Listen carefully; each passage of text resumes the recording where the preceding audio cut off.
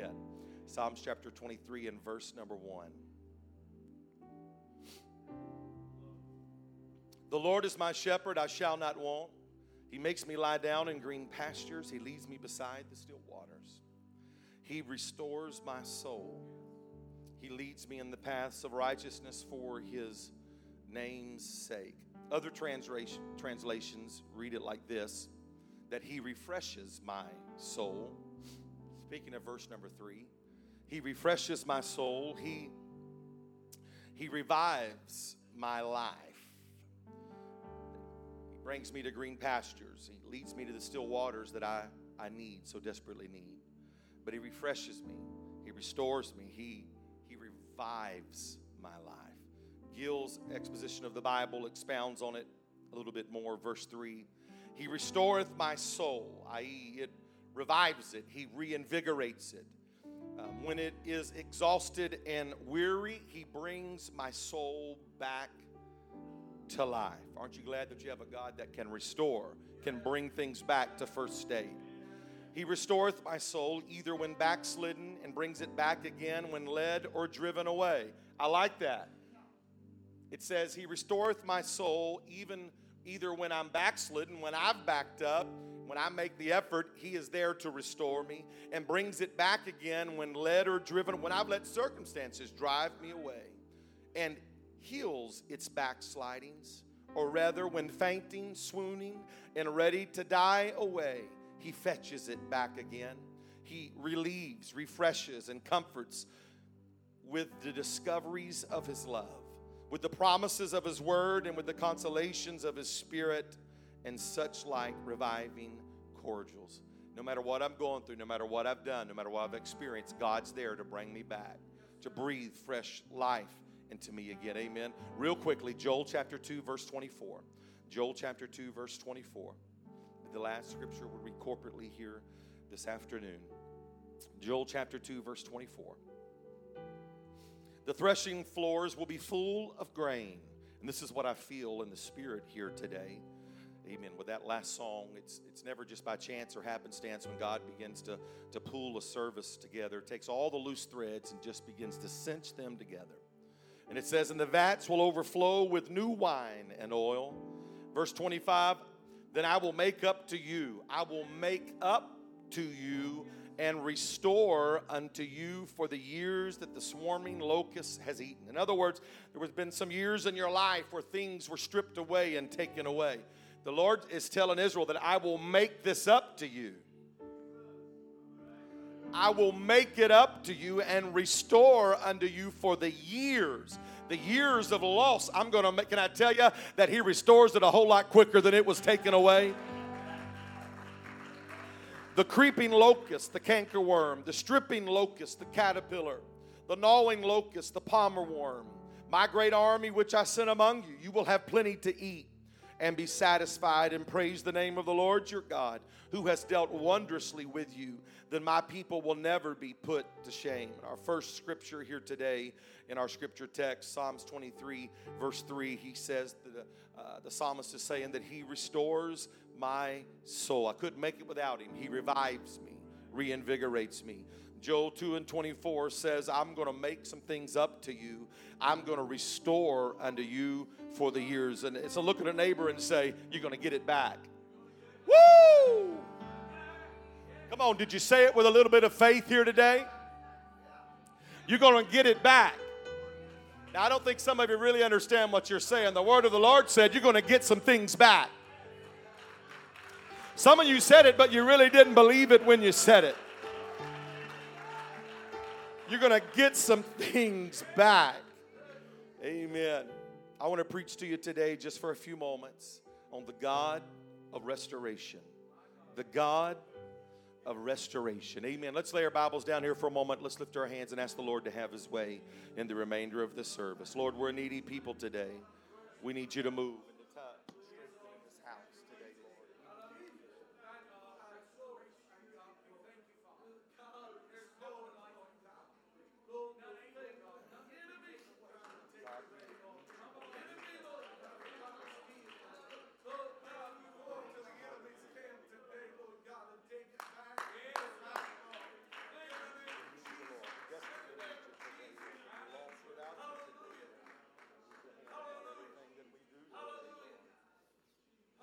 In your precious name, amen. You may be seated today.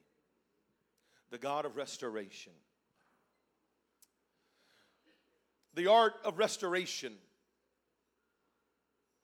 What a powerful work of the Lord. Everything and everyone in due time will be in need of restoration.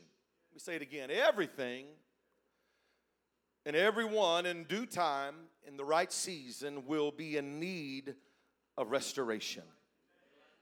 Man's fallen soul, though undeserving, was granted restoration. Thank you, Jesus.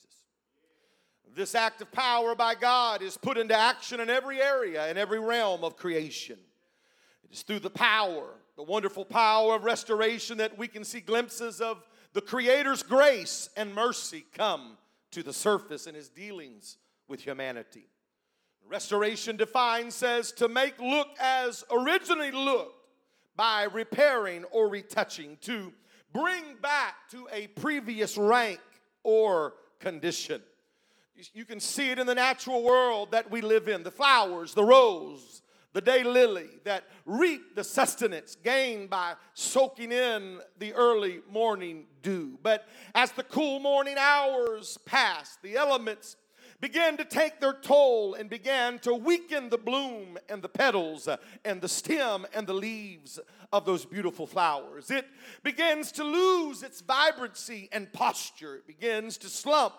Begins to turn and bend as external conditions cause it to fade. It is slowly but surely losing its vitality.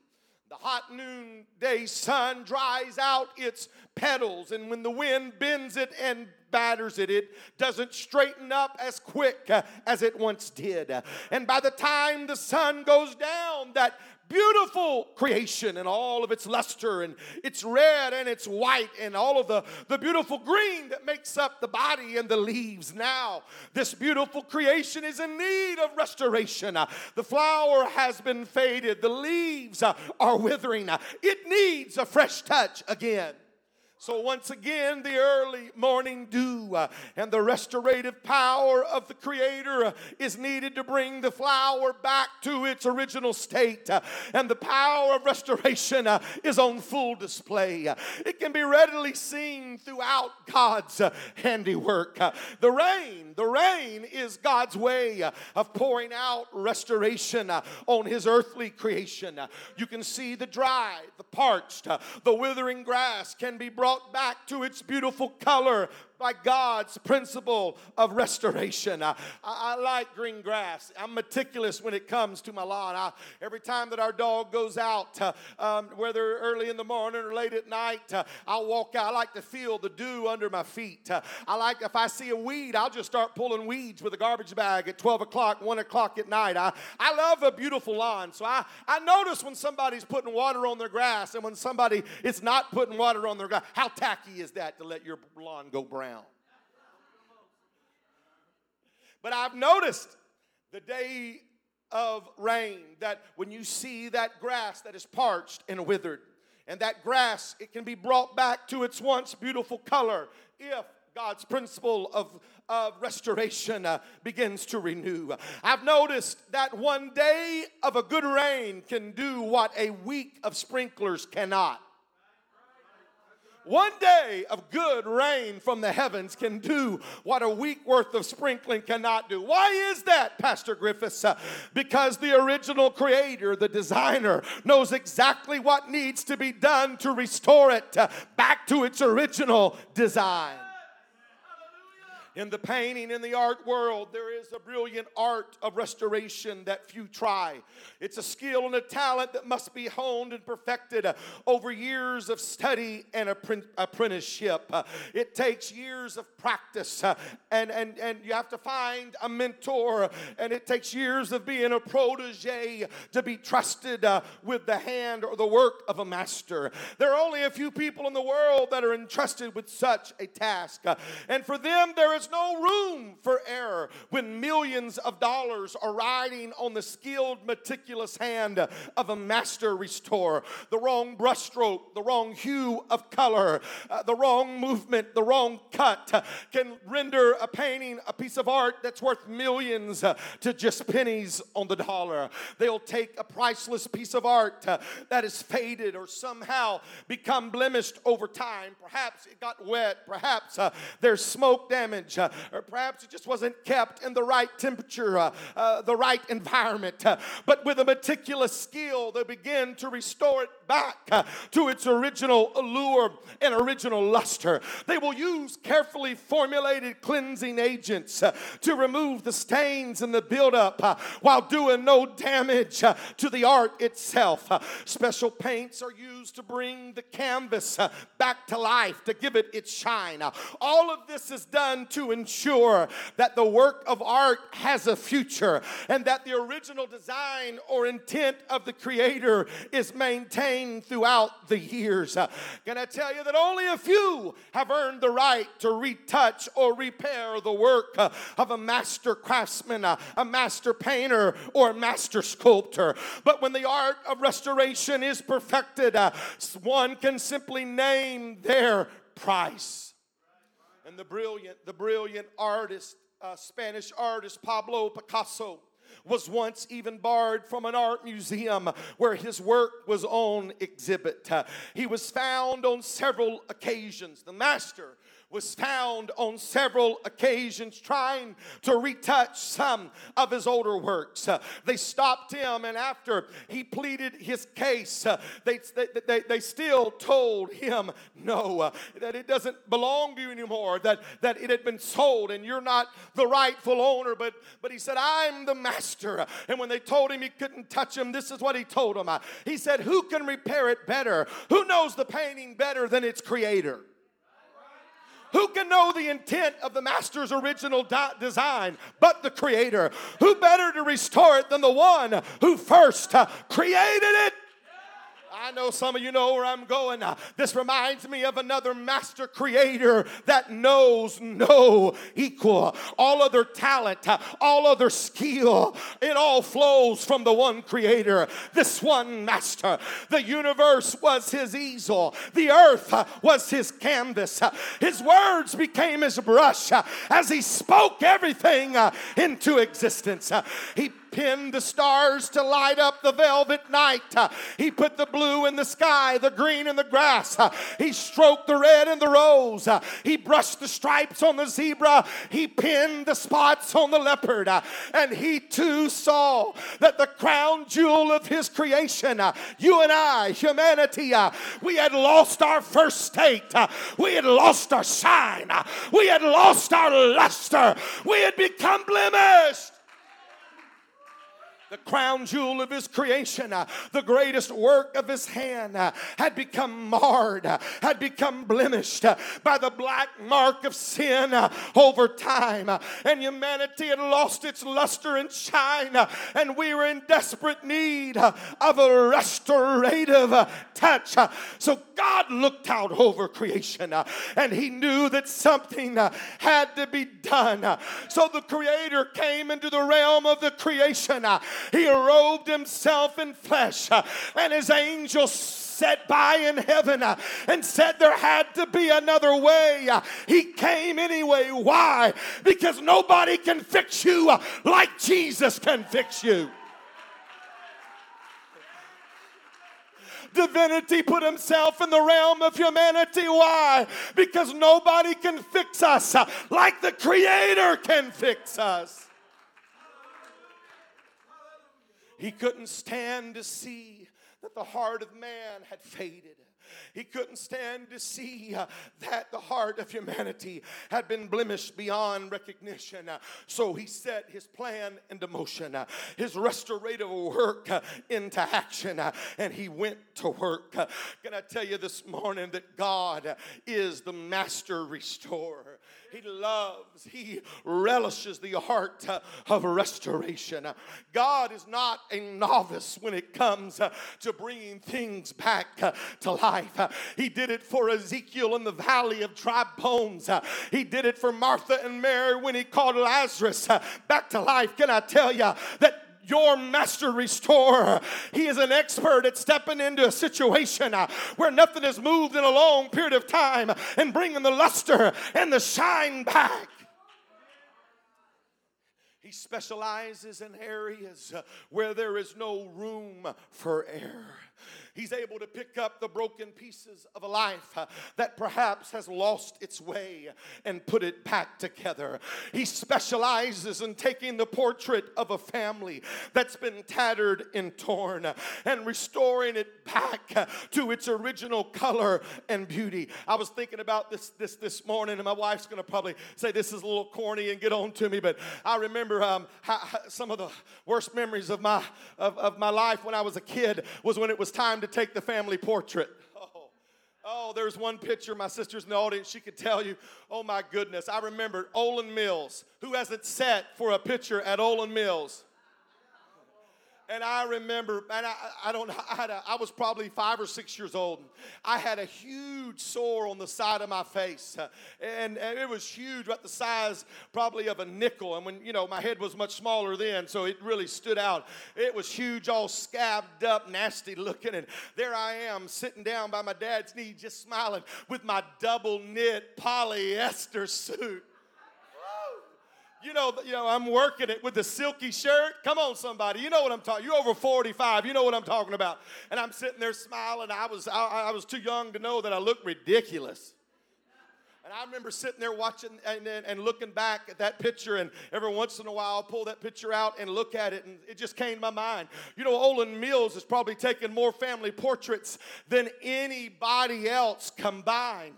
But Olin Mills might have taken more family portraits than anybody, but nobody's touched up more families than my Jesus.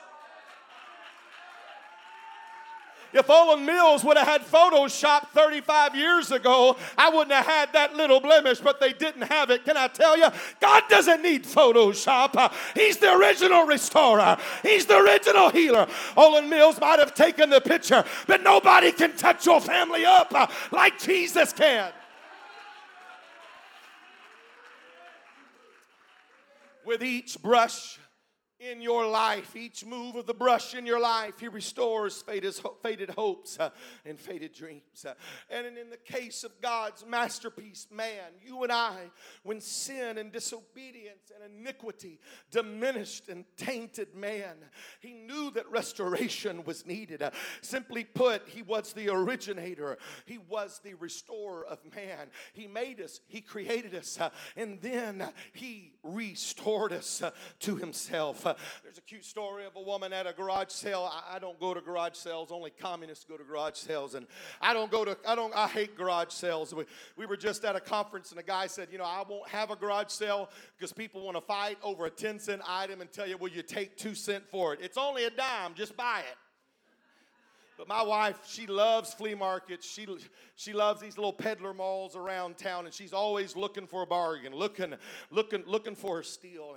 And so people were out on this Saturday morning, and a garage sale had a great sign, and people showed up to it. And this lady showed up, and she saw that this had a little old antique copper kettle, but it was really, really tarnished.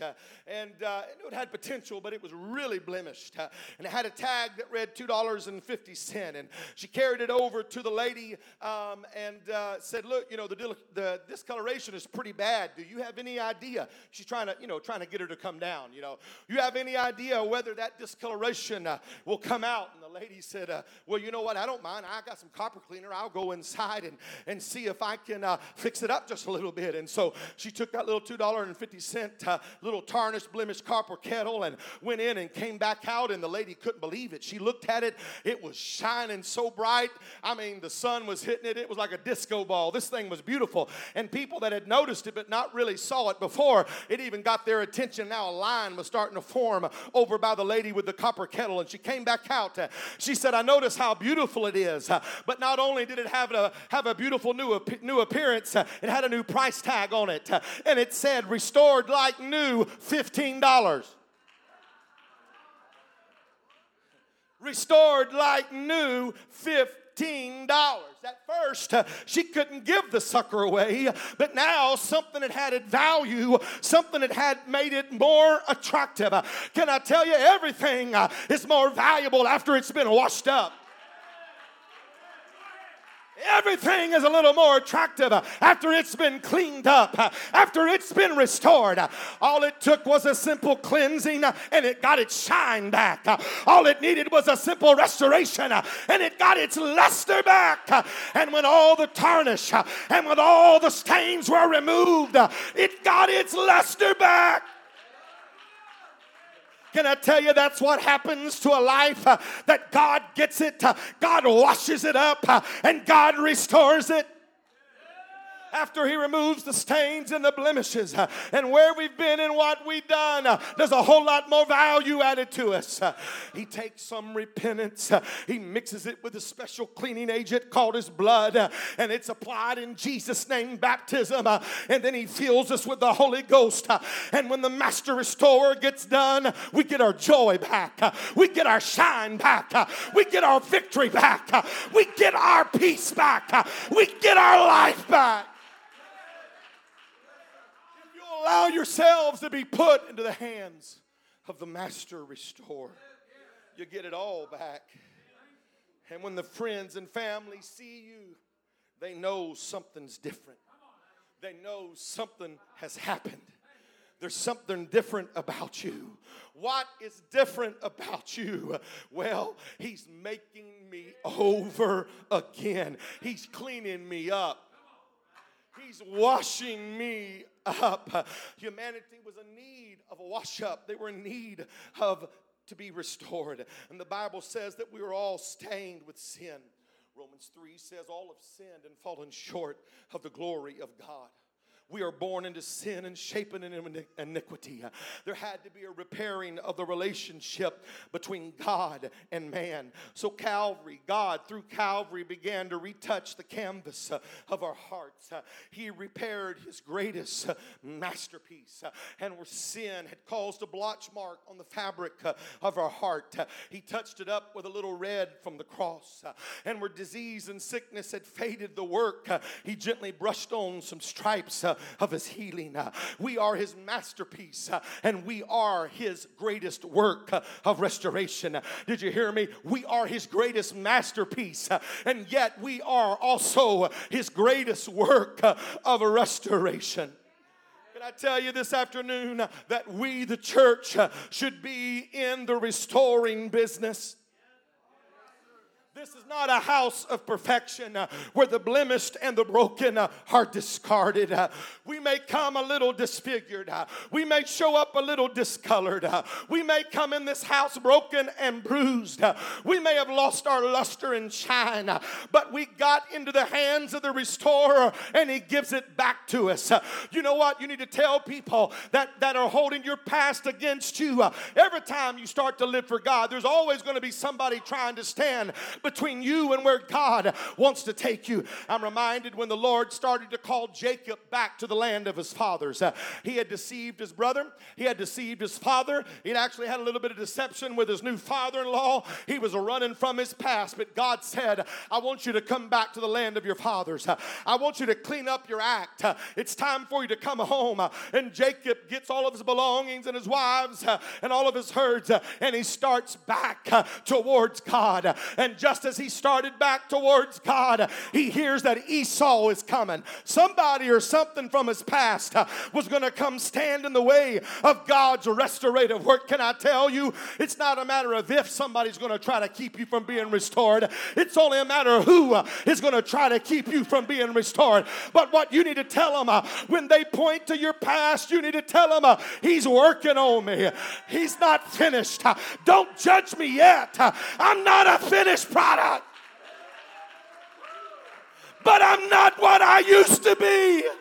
He's bringing the tapestry of my life back to its original shine.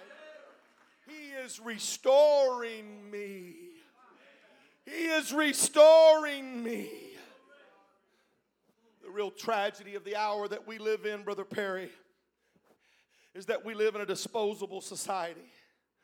The real danger of the culture, The real danger of the times that we live in can be found in what we lose sight of in a throwaway society. We are devaluing the most important things in life. And when we become a disposable society, when we become a throwaway society, all you got to look and see the things that we devalue, that we are throwing out of our presence. You see, very few things are made to last. Very few things. You know, just like cell phones. It was proven about a year ago that Apple. We got some Apple stolics in here that I'm still a PC guy, and they're on me all the time. I said, hey, Apple products are fantastic, but they cause their products to mess up on purpose, so you got to go back and buy them again. And you know what? It was proven this year. That's exactly what they're doing with their phones, right? Causing the batteries to die. Every 2 years, basically, you got to go back and do. Not very few things are made to last. Look, we've gone through 2 front-loader washing machines in 3.5 years. We had a Maytag. They say that, the Maytag repairman never has to work. No, that's not the case. Not anymore. And we've gone through, they don't make things like they used to make. One guy said, look, if you want a good washing machine that's going to stand the test of time, you got to get you a top loader and you got to get the Speed Queen commercial. And I'm like, this is not a commercial for Speed Queen anyway. I said, why? Because it's made to last. It's got the right parts. It's all metal. There's no plastic, and it'll last. And he said, the other top loader's about $400 or $500. This will be about $800. About $800 a piece. And he said, but you can't wear it. It'll last you a lifetime. But very few things are made to last. And because we're in a society that we just discard every 2 years, we got to get another $1,000 phone. Oh, jeez. Think about that. Think about that. In 10 years, you could have paid a car off with what we're paying on. Why? Because we got to get rid of it. Because we live in a disposable. It's expensive, but nothing's ever made to last. If it glitches, if it messes up, just dispose of it and throw it away. Fewer things are getting repaired. Well, I didn't repair it because it's just cheaper to go get a new one. And it's just another item that we've added to an ever increasing junk pile in our lives. But my fear is that in this culture, you can easily lose sight of restoration. You can easily lose sight of the value in things that have been discarded and said they no longer bring any positivity to my life. And if we're not careful, we'll start treating people the way that we treat broken items, because our culture says if it messed up, get rid of it. It doesn't deserve a second chance. It doesn't deserve to be cleaned up. It doesn't deserve to be fixed. Just get rid of it. We may treat cars and cell phones and appliances and all kinds of stuff like that, but we cannot treat humanity that way. The church cannot have a disposable mentality. There are no throwaway people. Everybody can be restored. Brother Griffiths, prove it. Galatians 6:1. Brethren, if a man be overtaken in a fault, ye who are spiritual, restore such a one in the spirit of meekness. You know what that means? You better be kind to them, because you're going to need them to be kind to you. You better do it in meekness. In other words, you do it with a clear understanding. I don't live good enough to be in a glass house, and one day I'm going to need grace. I'm going to give grace, so I'm going to get grace. I'm going to be a restorer. Restore such a one in the spirit of. We're told not to throw them away. We're told not to discard them. We're told not to just put them in a certain section of the church that says broken and malfunctioned and probably not going to make it. No, he said if anybody's overtaken in a fault, if you are spiritual, you're going to restore such a one in the spirit of meekness. Maybe we need to start redefining what true spirituality really is.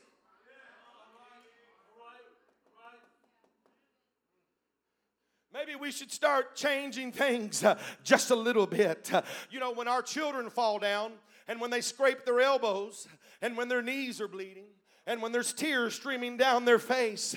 I don't know about you, Brother Lampkin, but I didn't walk up to little Merritt. I didn't walk up to little Madison while they're laying on the ground with their bobo bleeding, with dirt in it, with tears streaming down their face. I didn't walk up to them and say, well, you had it coming. And if you do, we need to pray for you today. Amen. When I saw my kids, let me tell you what. If you do that to your kids and others, mom and daddy's around, they're probably going to be words, right? Right? I didn't walk up to my kid after they fell down, after a mistake was made, and walk up and say, well, you had it coming. That'll teach you. You got what you deserve. That serves you right. I bet you won't do that again. We can't do that. And that's definitely not the way to treat our brothers and sisters in the Lord. When one of them falls, we don't stand around and say, well, I knew it was going to happen sooner or later. That'll teach them. I guess they won't walk down that. But no. I ain't got time to point a finger. I'm trying to patch them up. I'm trying to fix their spiritual bobo.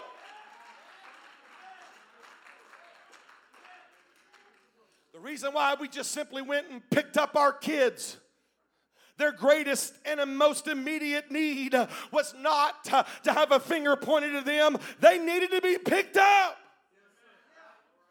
Terry and I ran to our children when they fell down and were hurt. Before there was a rebuke, before scolding or anything else, we held them, we picked them up. We told them, Mama loves you, Daddy loves you. Let's get this fixed up better than new. And then we took a moment to explain how they could avoid falling or stumbling that same way again. And that's exactly how the Lord said that we are to treat our brothers and sisters who have fallen. We don't show up with an accusation. We don't show up with being judgmental or accusatory. They know they messed up. They don't need you to tell them messed up. What they need help picking the pieces up. They need help gathering it all. They need help to stop the bleeding in their life. And when the healing process starts, you'll have an opportunity to talk to them about making the right decision so it doesn't happen again. But when they fall, they need your love, not your judgment. When they fall, they need to pick me up, not to put me down. Oh, I feel like I'm in the Holy Ghost this morning. It says, ye who are spiritual, restore such a one. You don't prove you're spiritual by just speaking in tongues. Like I said, maybe we need to redefine true spirituality. You don't prove you're spiritual just by worshiping. You don't prove you're spiritual just because you pray. You don't prove you're spiritual just because you're faithful to the house of God. But what the word of the Lord tells us, that a true mark of spirituality is playing a part in the work of restoration in somebody else's life. Ye who are spiritual. Now, you're not going to do that. You're not going to restore somebody if you're not praying, if you're not worshiping, if you're not faithful to God's house, if you're not full of the Holy Ghost. But if you stop there, you are not a mature Christian. Ye who are spiritual, you need to be playing the part in restoring somebody. You need to be actively involved in helping God touching up the canvas of somebody else's life.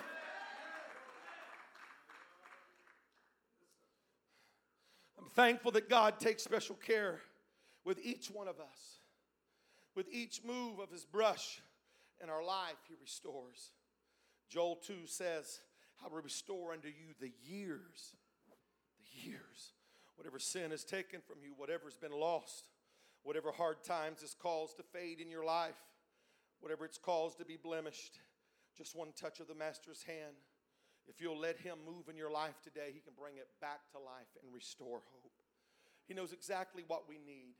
He designed us. He knows the original intent of our makeup. This one needs to be touched up with just a shade of red. This one needs some forgiveness. This one needs a fresh start. This one needs a do-over. This blood's for you. This one needs some hope. This one needs some faith. This one needs a little bit more long suffering. This one needs some joy. Psalms 51 says, he restores unto me the joy. He restores unto me the joy of thy salvation. This one needs a touch up of grace. This one needs a touch up of mercy. And if you'll let him today, he'll bring restoration to your life. Job's life was falling apart in need of restoration. He had lost everything. The shine had been taken from his life. But then God picked up the brush promise of restoration in his life, and he would never be the same again. The Bible says that the latter end of Job was greater than the beginning. In other words, when God got finished restoring, it shined brighter than it ever shined before. Don't let the enemy tell you that because where you've been and what you've done, your life will never get its shine back. You'll never get your luster back. Job lost everything, but when God got finished with his handiwork, it was better than what it was. I'm telling you, the devil is a liar. You can't get your shine back. You can't get it back. The latter end of Job was greater than the beginning. We look at David and Bathsheba. Oh, they were in need of restoration. A disgraced king caught in an affair had played a hand in the murder of another man. And Bathsheba caught in adultery. They came together in the palace. There was a child that was coming. And that child would end up, the Lord would end up taking that child from them. There were whispers in the palace that what starts out in sin will always end in sin. There were whispers in the palace, send her back to where she came from, David. You know that nothing good's going to come out of this. Their life was coming apart at the seams, the fabric. What was once a beautiful picture, not yet completed, but painted on that canvas was a man after God's own heart. His love songs and lullabies to the Lord. The slaying of a giant. The handmaiden saying, Saul has slain his thousands, but David has slain his tens. Oh, what a beautiful portrait that was being painted. But in the middle of it, it became marred by a decision. It became defaced and blemished by sin in David's life. Their lives were coming apart at the seam, but God stepped in because David said, God, I'm ready to repent. I want to get my heart right with you right now. And God begun his restorative process. God didn't give up on David and Bathsheba, and they didn't give up on God, can I tell you today? And God won't give up on you. How do you know he didn't give up on David and Bathsheba? Because they lost that child. They lost that child. But when it was done, David stood up. He took off the sackcloth and ashes. And they said, what's wrong with David? Shouldn't he be crying? Shouldn't be in mourning? What good is it now? I've repented. I've given it to the Lord. He's judged us. I can't go back and change it. But he went into his wife. He went in. Up to that time, it always referred to Bathsheba as the wife of Uriah. It never called her the wife of David. But after God's judgment and after David's repentant, it said he went in to Bathsheba, his wife. You see, God turned the page. Now, people in the palace didn't turn the page. People around the kingdom didn't turn the page. But God turned the page. And he knew Bathsheba, and she bore him another son. And the Bible says, and the Lord loved Solomon. Can I tell you, God doesn't hold a grudge. Mercy never holds a grudge. And when God turns the page is turned, no matter who doesn't like it. God began to paint with his restorative brush. And he brought the color. He brought the vitality and vibrancy back into their life. If God could do it for David and Bathsheba, he can do it for you. Mephibosheth's life's portrait was marred by a fall. But then his life was completely altered by God's restorative hand. One event would shape Mephibosheth's life. And the new king was coming. A new power were coming to the throne. Because he was a prince among those in Israel. They grabbed him and fled for safety. But his nanny, the one that was in charge of his well-being, she stumbled, she fell in the rut in the field. And when she fell, she heard the cracking and the breaking and the crumbling of Mephibosheth's little legs. He was about 4 or 5 when it happened. It broke his legs, it deformed him, they didn't set right. He was marred, he was marred. He would never walk the same again. wouldn't be able to hold a job down. He would be limited for the rest of his life. That one day, that one mark, that one blemish on the canvas of his life, he felt like that they would never be able to get it touched up or removed. But then his life became completely altered by God's restorative hand. He got it all back. When the Lord sent an invitation for him to come to the king's palace, he said, I'm going to restore unto you. I'm going to give you back your father's land. I'm going to give it back to you. And I'm going to let the servant here, I can't remember what his name is, Sheba maybe. I'm not quite sure. He said, but I'm going to let this man, you're going to tend his land and you're going to take care of it. Mephibosheth got it all back. He thought the day that he fell, he thought the day that he messed up, that completely marred the portrait of his life. But what he found out, that when God begins to restore, that there's going to be another day that will outshine that day when you messed up and lost it all. And that was the day when God spoke into your spirit and said, the losing is over. The losing is over. The cowarding is over. Staying in the corner is over. You're not a loser. You're not a quitter. You're not worthless. You're important. You matter to me. And everything changed. I tell you, there's 7 things that God said he wants to restore. He said he'll restore your health in Jeremiah 30 and 17. The Lord will restore your health. He will heal you of all your wounds. Ruth 4 and 15, he says, I will restore your life.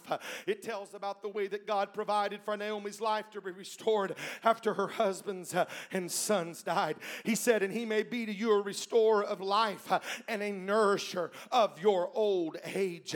David's cry in 51 says, I'm going to restore your joy. Joel 2:22 in our scripture text says, I'm going to restore the wasted years. I'm going to restore to you what the cankerworm and the palmerworm has eaten. And then Galatians 6 and 1, he says, I'm going to restore your spiritual walk. If someone's caught in sin, then the spiritual community is to restore that person in a spirit of gentleness. I'm going to restore you spiritually. And then in Isaiah 58, he said that both you and your family, your spiritual family, will rebuild the breaches and fill the places in your life that were once used for rubbish. I'm going to restore your paths. And then he said that he's going to restore your damaged, your depleted soul. The Shepherd's Psalm elegantly declares that God restores my soul. He leads me in the paths of righteousness.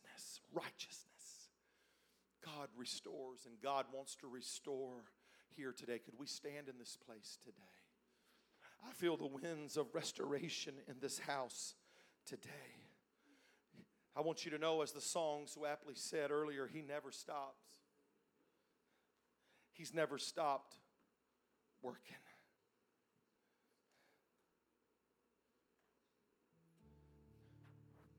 One of the world's most beloved paintings is Rembrandt's The Return of the Prodigal. It's on display in the museum in St. Petersburg.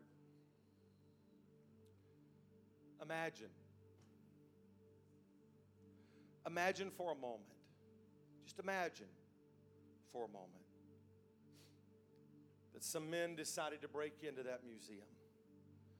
During a night of drunkenness, they broke in order to deface those pieces of art. Completely oblivious to the value of Rembrandt's painting, that it was worth tens of millions of dollars. They rip it off the wall. They slash the painting diagonally from frame to frame. They pour cheap beer over it. They stomp on the painting itself, leaving muddy boot prints ground into the canvas. Just imagine.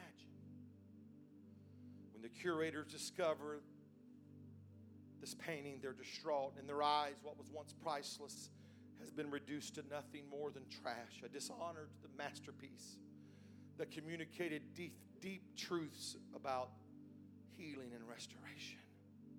Deemed to no longer be worthy to be on display, the tarnished and vandalized painting was put on auction. And people from all over came to bid on this once masterpiece for either bragging rights or sentimental value. Just imagine. Imagine for a moment that Rembrandt were still living. seeing and hearing about what had happened to his masterpiece, he was furious. He was aghast at the complete disregard for what is esteemed to be the pinnacle of his life's work. Just imagine he went to the auction to reclaim the painting, and when he arrived, he encountered men and women who could only see the painting in its present form. They could only see the painting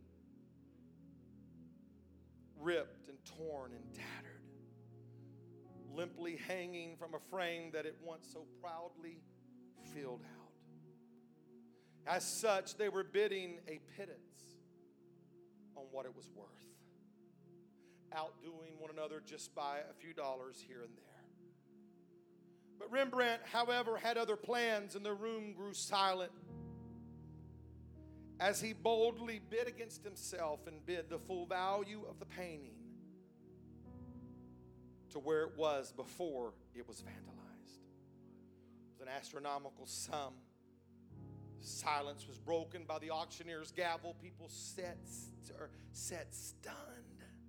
And Rembrandt walked out of the room with the painting, returning it to his easel, paying full price. As Rembrandt gazed at his once masterpiece, his heart was full of sorrow.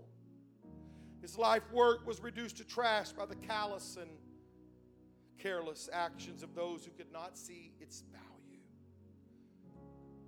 And yet, although he was not blind to the slashed canvas or the footprints of mud, the odor of stale beer, in his mind's eye, he could still see the painting in its original glory. So he began painstakingly to restore the painting, weaving together the painting along the slashed line with almost imperceptible thread. Although a faint crease like a scar now traversed what once had been an immaculate piece of art, he painstakingly cleansed the mud from the canvas, and where the paint had been distorted and by spilled beer, he matched the hues from memory, and he touched it up because he knew the original intent. And after many long hours of arduous work, he stood back, with the sweat pouring from his brow. He simply smiled. His apprentice came in and stood shoulder to shoulder with him and admired the restored masterpiece that he paid full price. He said, "I can see it now. The painting restored is even more beautiful than what it was the first time you painted it. The crease through the painting only seems to bring out the motif of restoration that the picture originally tried to portray. I can see reconciliation more now, and I can see the wounds of separation more now than ever before." Putting his hand on Rembrandt's shoulder, he said, "You're the greatest artist I've ever known. All well-known artists have left masterpieces for the world to appreciate. But you're the only one I've ever seen restore a masterpiece defaced and destroyed to be more sublime than its original form."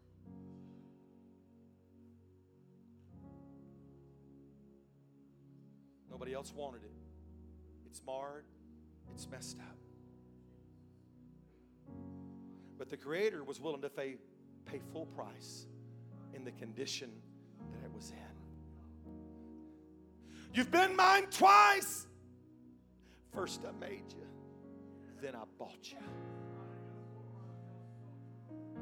I told you to imagine, but can I tell you, my friends, you don't have to imagine this morning, because the story I just read you, that's the story of the gospel. The story I just read you, that's the story of us. He made us. We were masterful. But sin discolored, disfaced, blemished us. He saw us in our present condition and said, "They're not worth pennies. I'm going to pay the ultimate price.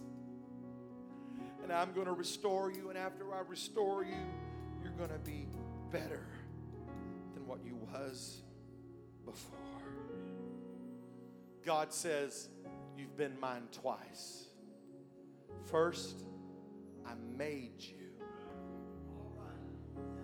And then I bought you." Can I tell you today, first He made you. And at Calvary, He paid the ultimate sacrifice.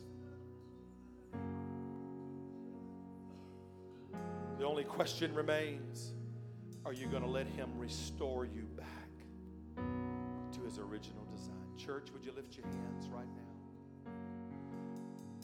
Can I tell you there's a promise of restoration in the house?